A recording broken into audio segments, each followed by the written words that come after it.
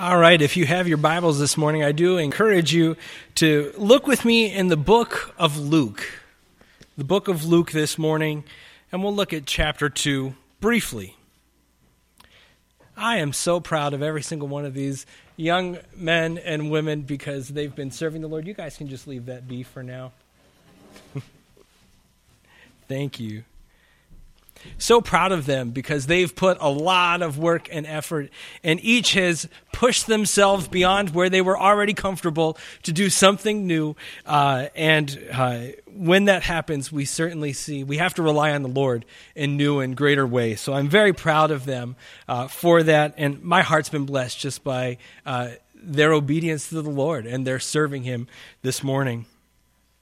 So this idea of discovering joy, there's so much that we could say about that. But in Luke chapter 2, one of the first places we hear of this joy coming is after the child has been born. Christ has been born.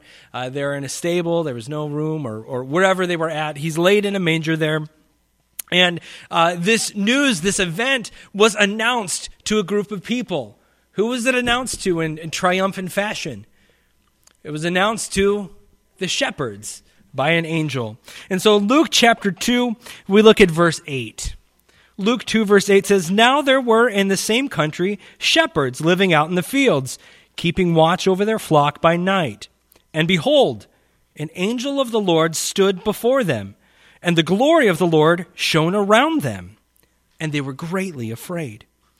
Then the angel said to them, 'Do not be afraid, for behold, I bring you good tidings of great joy, which will be to all people.'" I told you that today we're on a quest, correct? What are we searching for during our service today? Yeah, that's right. We are discovering joy. And let me tell you this, when the angels came to announce that there was joy and that there was joy for all men, do you know where that joy was found?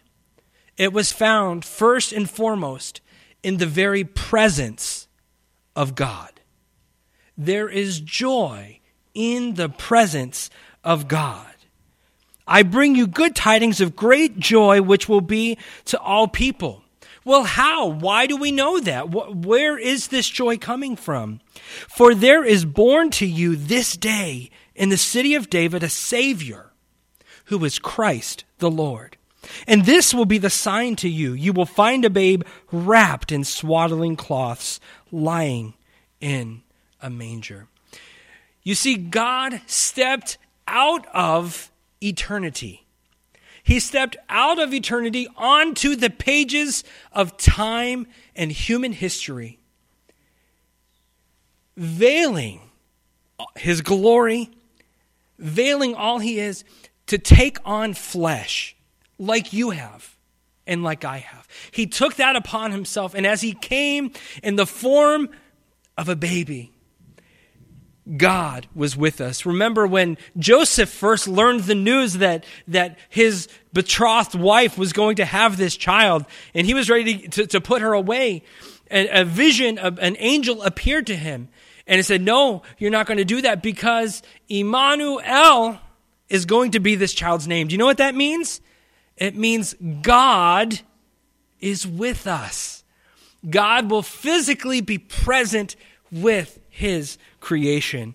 And we see that message announced first to the shepherds, that there will be joy because God is indeed with us.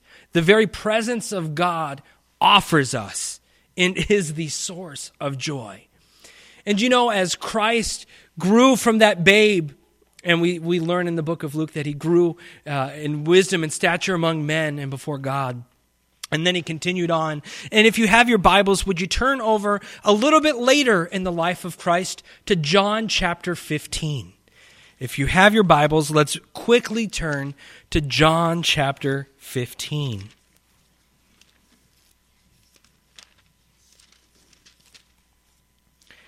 Now, it's hard for me not to get too excited in this passage. I'm not going to go through the entire passage, but I want to point out a few things. This is a beautiful passage about our dependency upon God, and we see that brought out in verse 4. John chapter 15, verse 4, Christ is teaching his disciples, and this is at the end of his life. He's about to be betrayed before too long, and he is going to be off to the slaughterhouse, as it were, for him to pay the penalty that I deserved and that you deserved, all the world. And in verse 1 of John chapter 15, he says, I am the true vine, and my Father is the vine dresser. We get down into verse 4, and he gives this invitation. He says, abide in me, and I in you, as the branch cannot bear fruit of itself unless it abides in the vine, neither can you unless you abide in me.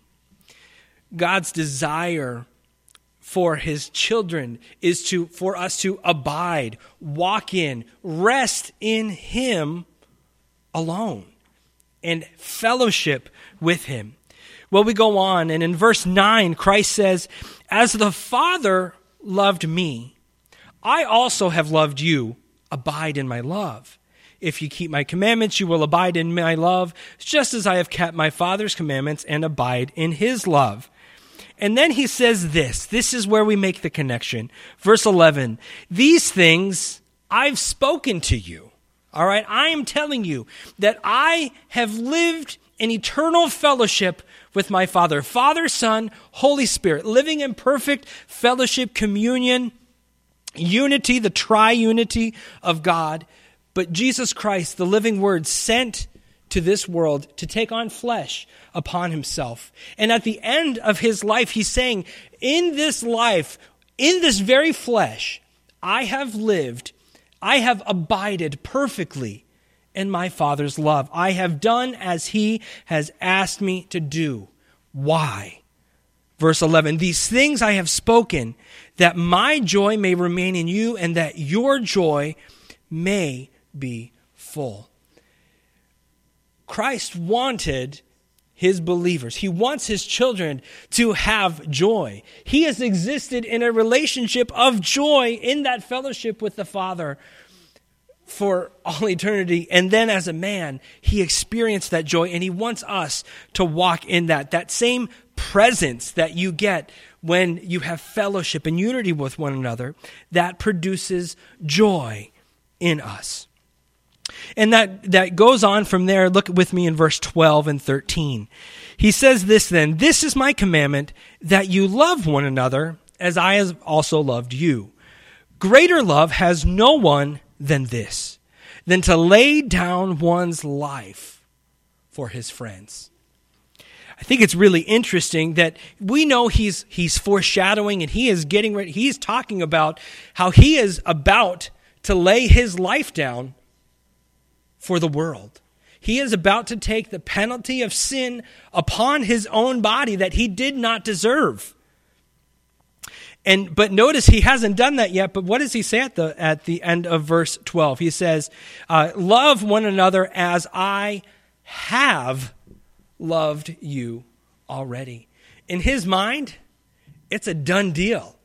While he hasn't died on the cross yet, he knows that's where he's headed. And in his mind, it's already finished, that he is about to sacrifice himself for the Lord. And then he describes that as greater love has no one than this, than to lay down one's life for his friends. For us to have not just the presence of joy, having joy with the presence of God, not just as a baby here on this earth, but to have a relationship with God where we have the presence of God within us through his Holy Spirit.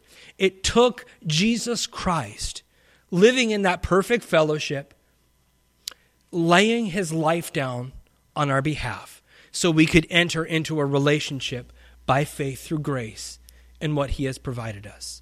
Quickly turn to the book of Romans chapter 5 with me. Romans chapter 5.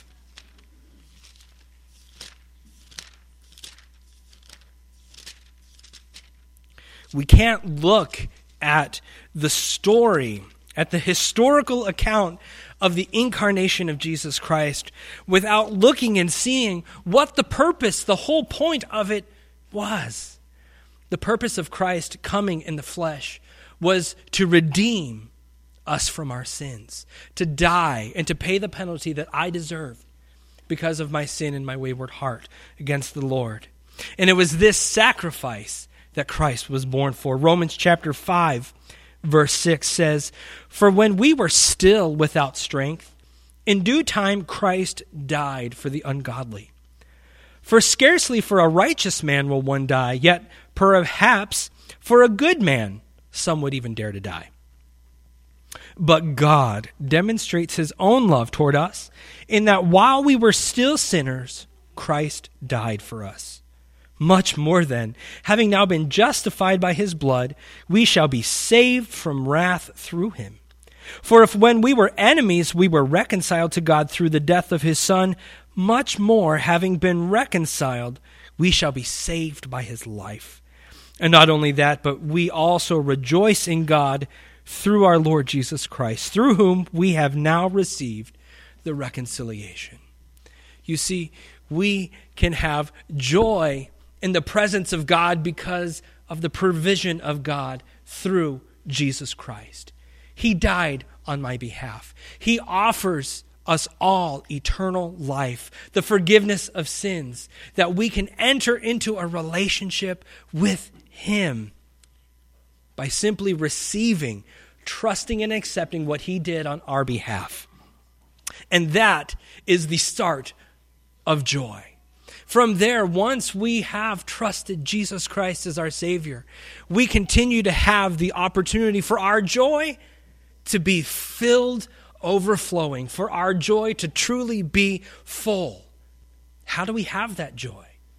Because we have God himself dwelling within us. We are sealed with the Holy Spirit of promise that he says. If you were to look later on in the book of Romans, you don't need to turn there, but we connect the fact that we now have, through Jesus Christ, the Holy Spirit living within us. Romans 14:17 says, "For the kingdom of God is not eating and drinking, but righteousness and peace and joy in the Holy Spirit." Because we have God dwelling in us, we have joy. Just a few verses later in chapter 15, verse 13, Paul concludes this. He says, "Now may the God of hope fill you with all joy and peace in believing, that you may abound in hope by the power of the Holy Spirit." We have God's presence in our life. My challenge to us in this Christmas season, and it's been one of the greatest challenges that has been impressed upon me, at least this year, with these circumstances, is that much like these packages, that people, we all have had packages maybe waiting at the front door that we didn't realize had been delivered, and that we were just oblivious to it, overlooking it, not truly receiving the gift that was already there. Now, I can look here and I can see most, if not all of us, I know because I've talked to you, you have trusted Jesus Christ as your Savior. Praise the God, you have his presence in you. The challenge then moves to, we have God dwelling in us, and he's there waiting for us to walk with him, live life with him.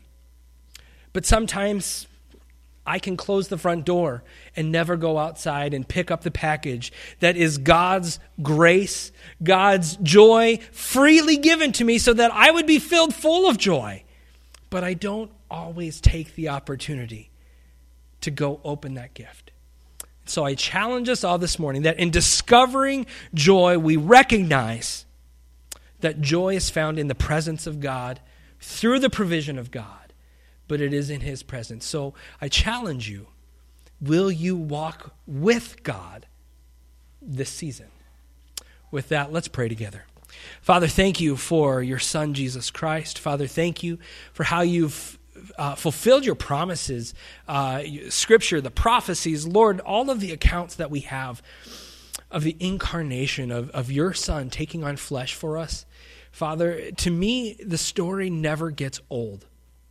Father, and I marvel more and more as each year passes of your infinite wisdom, your loving kindness, your mercy, Father, your goodness to us. Lord, I lift up my brothers and sisters that are here this morning. Father, for all of us, there are probably parts of our lives that aren't filled with joy. Father, we wish maybe our kids would call. Father, would we find our joy in your presence alone, in turning to you with every thought, with every fear, with every hope, with every emotion, Lord?